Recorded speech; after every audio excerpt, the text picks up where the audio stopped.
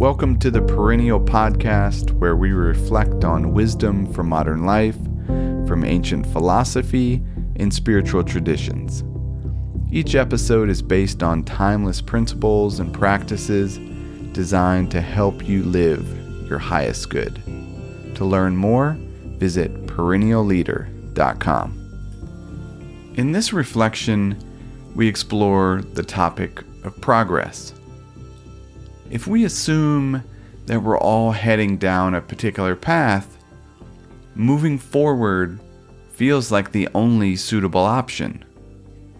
Although sometimes making progress includes choosing another way altogether. As the writer and theologian C.S. Lewis tells us, progress means getting nearer to the place you want to be. And if you've taken a wrong turn, then to go forward does not get you any nearer. If you're on the wrong road, progress means doing an about turn and walking back to the right road.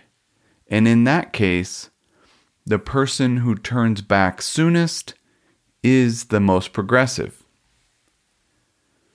Are you on the right path?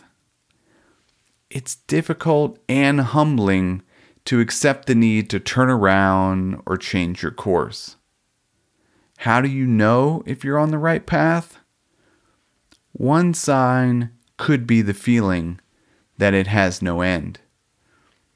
To quote Winston Churchill, "Every day you make progress, yet stretched before you are an ever-lengthening, ever-ascending, ever-improving path. You know you will never get to the end of the journey, but this is far from discouraging. It only adds to the joy and glory of the path." End quote. Similarly, the philosopher and monk Dogen described progress through the infinite path of studying ourselves. Dogen wrote, "To study the Buddha way is to study the self. To study the self is to forget the self.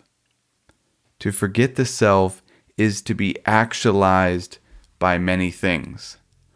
When actualized by many things, your body and mind, as well as the bodies and minds of others, drop away. No trace of enlightenment remains, and this no trace continues endlessly. When we see progress clearly, it reveals itself as an infinite path. Ultimately, there's no destination to reach. As this ancient proverb states, beyond mountains, there are more mountains. Thank you for listening. I hope you found something useful. If you're interested in learning more, every Monday we share a short reflection with 3 timeless ideas to help you start your week with wisdom. You can subscribe at perennialleader.com. Until next time, be wise and be well.